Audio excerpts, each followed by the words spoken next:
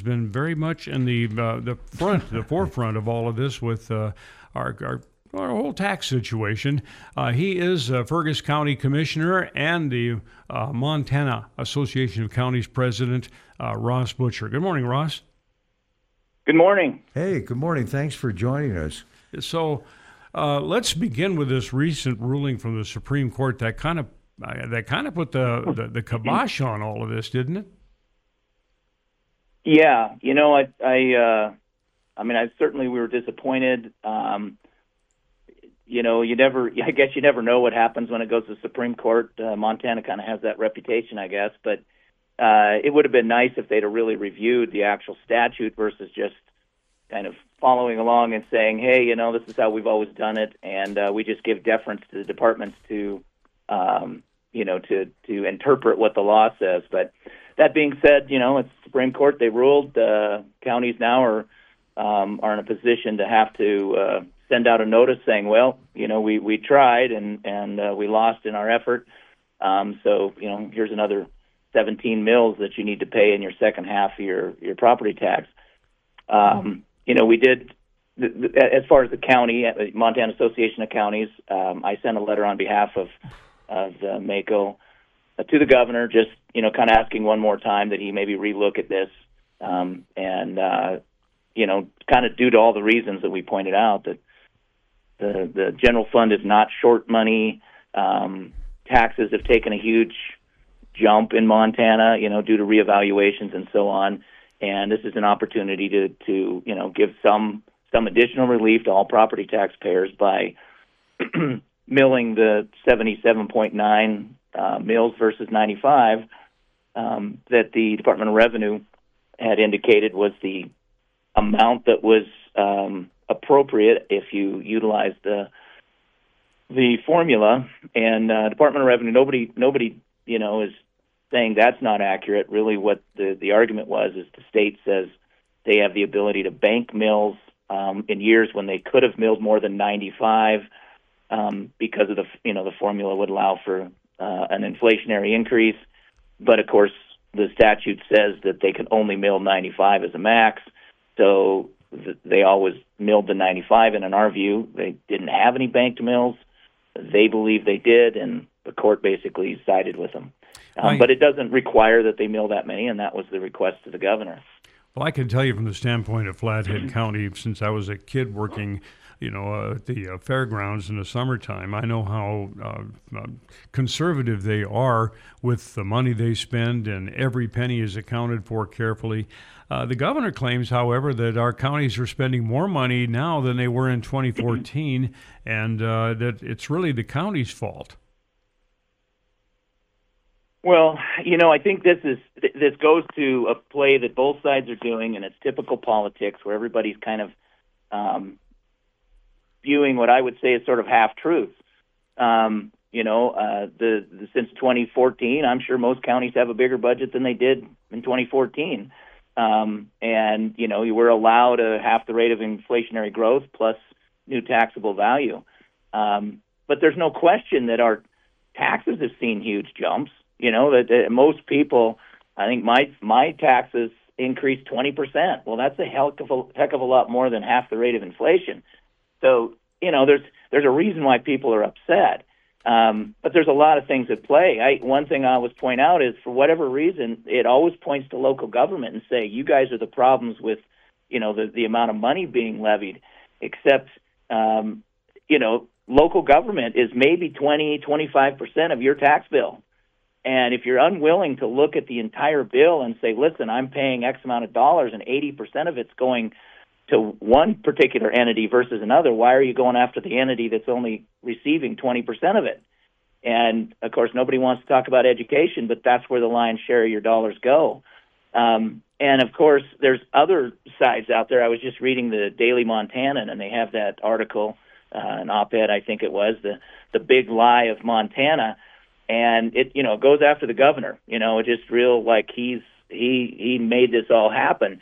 And they have some really short. My guess is the individual really doesn't understand how property taxes work either.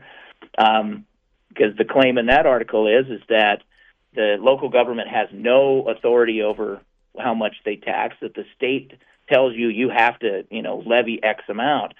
Well, that's the case on this 95 mills, but, the portion that local government receives, local government has the authority to levy up to a limit, but they don't have to levy the full limit, and a lot of counties don't. But it still doesn't address that 80% of what you're paying goes to education.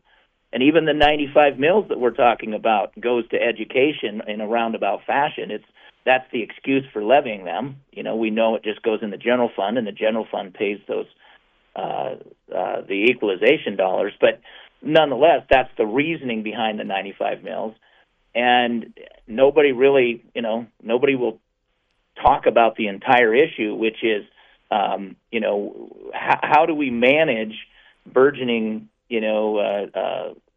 tax bills? They're growing, and you have to discuss every actor that's involved. And I guess that's what's frustrating to local government is the 100% of the bill seems to be, pointed towards us when we only take 20 or 25% of it. So I think there's a lot of, there could be a lot of more constructive conversation around these property taxes. Instead, it becomes your typical political football where whoever can pick on whoever. That's who's making the most noise. And I like I said, that particular article, is not accurate in its assertion about how property taxes are levied and collected. So, I think there's a lot of misinformation going around about property taxes, and if any good thing came out of this is there's at least I think more people have a better understanding of where their property taxes go and how they're levied and that process. Talk with us a little bit about what you said to the governor in that letter. The letter to the governor was really just a final, I'd say, plea, but just pointing out that the 95 mil question that's at hand, we still believe that we interpret the statutes correctly. There's no argument that if you run the tax numbers through the formula, 77.9 is the amount that would be allowed at that limitation of half the rate of inflation. Like I said, their argument is that they had banked mills so they could make up the difference in mills that they'd set aside in previous years. Regardless of what that looks like, we definitely have a lot of concerns about rising property taxes. There's nothing that requires that the state levy the 95 or the 75 or the whatever number. I mean, they have that ability to set that, and we just pointed out that the general fund is flush, and the $80 million in additional revenue that's being collected statewide with that 17 or so mills differential between the 77.9 and the 95.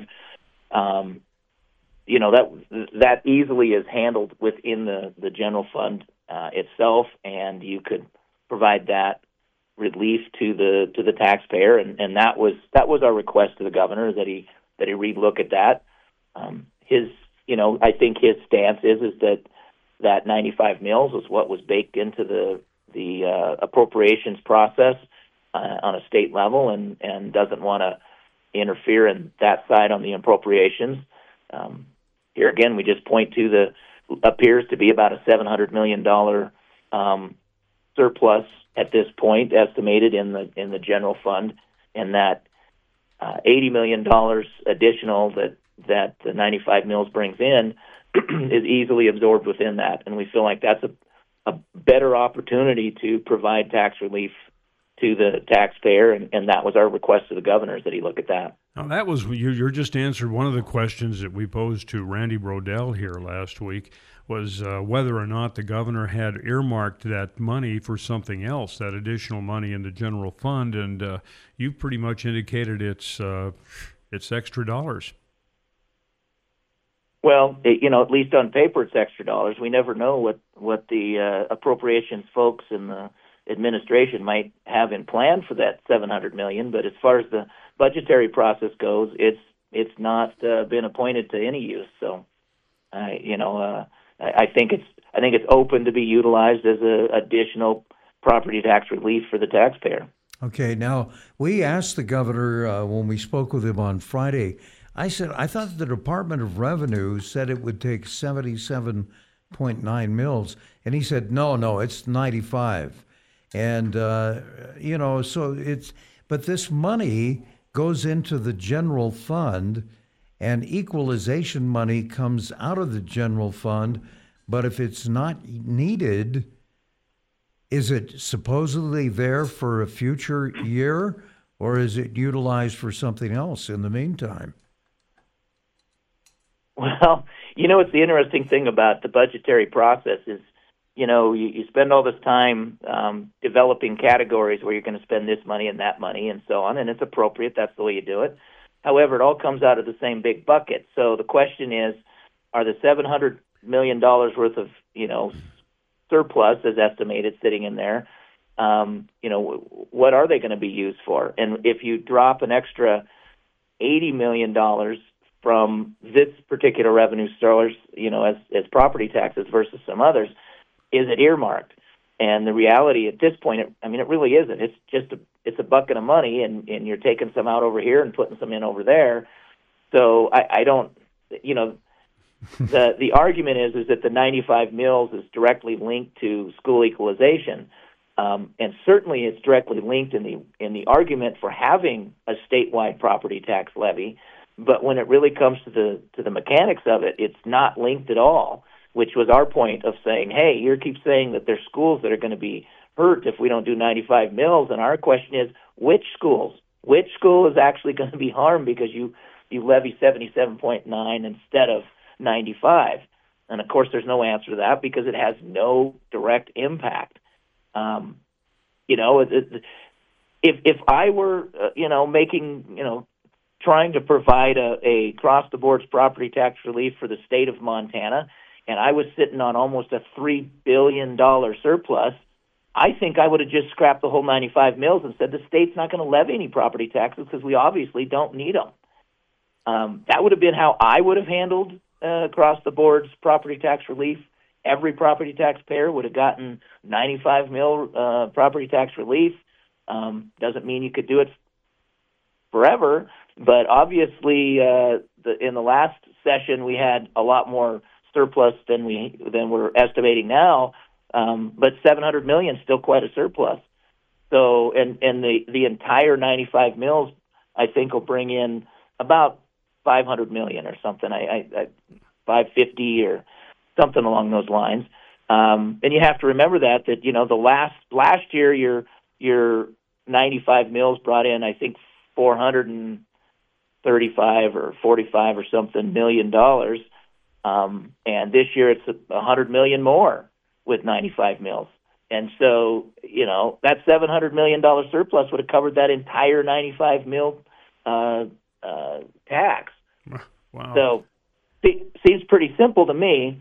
I guess I'm just not, I don't live in the rarefied air of the Capitol, and I probably don't understand it as well as some of the folks up there, but seems fairly straightforward to me. But that being said, there's not a shortage of money. It's not going to impact the schools.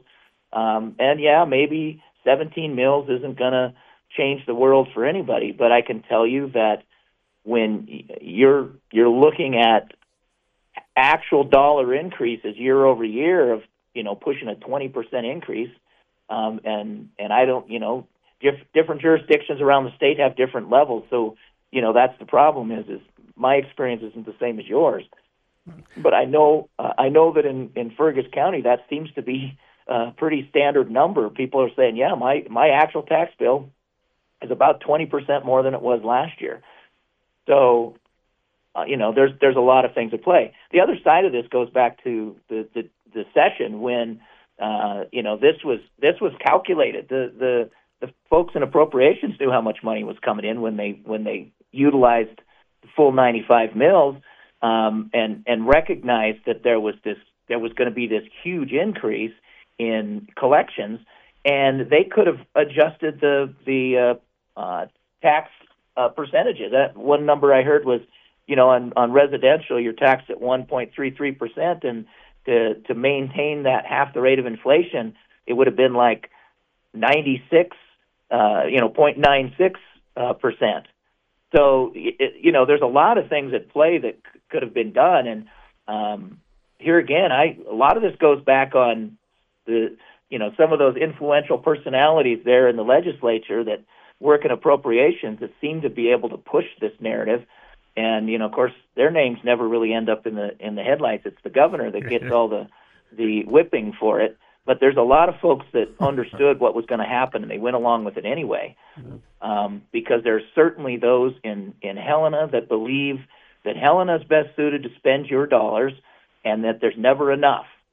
What is the role of the Department of Revenue in this whole millage thing? Do they just say 95 mills, or are they involved in calculating what is needed for the equalization for schools? The Department of Revenue's role really is to take the direction of the administration. Their role is to do the calculation, right? Run through the formula that's based around the statute, the 1510-420, that limits property tax increases to half the rate of inflation, and then present that. That was one of our questions when we took it to the Supreme Court. We'd asked, initially we asked at the front end of this discussion, two questions. One question, this was to the Department of Revenue. The first question was, what formula did you use to come up with 95 mills? And of course, that's where we ended up with one response out of the Department of Revenue to one county that ran the formula at 77.89. And the second question is, by whose authority are you asking us to certify the mills? And at this point, I guess the court ruled that the administration, the state, has the authority to ask for these levels of mills to be certified. But we never really got a straight answer on that. To me, that's kind of interesting. Like, who really has the authority? Because it's not the Department of Revenue. The Department of Revenue is just, in my view, is just following the direction of the governor's office. So, that was one of our questions, because all mills are certified by your county commissioners. And so those are, our schools put forth and say, here's the level of millage that we need, and that's what we certify and put on the tax bills, which I suppose is why everybody throws rocks at the county over high property tax bills, because we're the ones sending the bills out, even though, as I said before, it's really only about 20 to 25% of what you're paying actually goes back to the county. So, yeah, I think there's some question in that, where, who actually is the authority to demand what level we certify from which entity. One other quick question before we let you go here, Ross. You were in Fergus County. That's, I believe, Lewistown is your county seat. What effect has all this had on your county? There's a lot of discussion going around. There's certainly taxpayers that are pretty upset with their tax bills. And of course, it's never a very satisfying answer when they come and, chew us out at the county, because we're like, well, we're allowed X amount. In Fergus County, I think we were allowed 110 mills, and we milled 105. So I know there was 5 mills that we left unmilled that were in a banked, so to speak. A lot of counties will do that. They mill less than their full authority. The problem is you have a lot of a lot of counties that haven't had any new taxable value growth, right? That's where you see budgets increase, is because you have economic growth going on. You have people building houses or building, whatever structures that are taxable, and that's where you see increases in your budget, and rightfully so. It's based around more activity and more demands on the county. But that's really where you see some growth in it. Fergus County's been fortunate that we've had some pretty substantial, economic growth in the sense of, a high level, high taxable value new property that's gone in. But some counties have had none of that. And so for 20 years, they've been, increasing at kind of a flat line. They've been less than the cost of business, so to speak.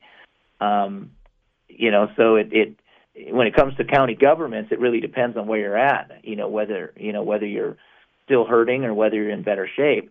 But I know the taxpayers themselves, when you see it, like I said, in Fergus County, I don't have it's sort of anecdotal. I just know people, and I know from my own experience that seems like a 20% increase seems to be pretty common of what people have said has happened.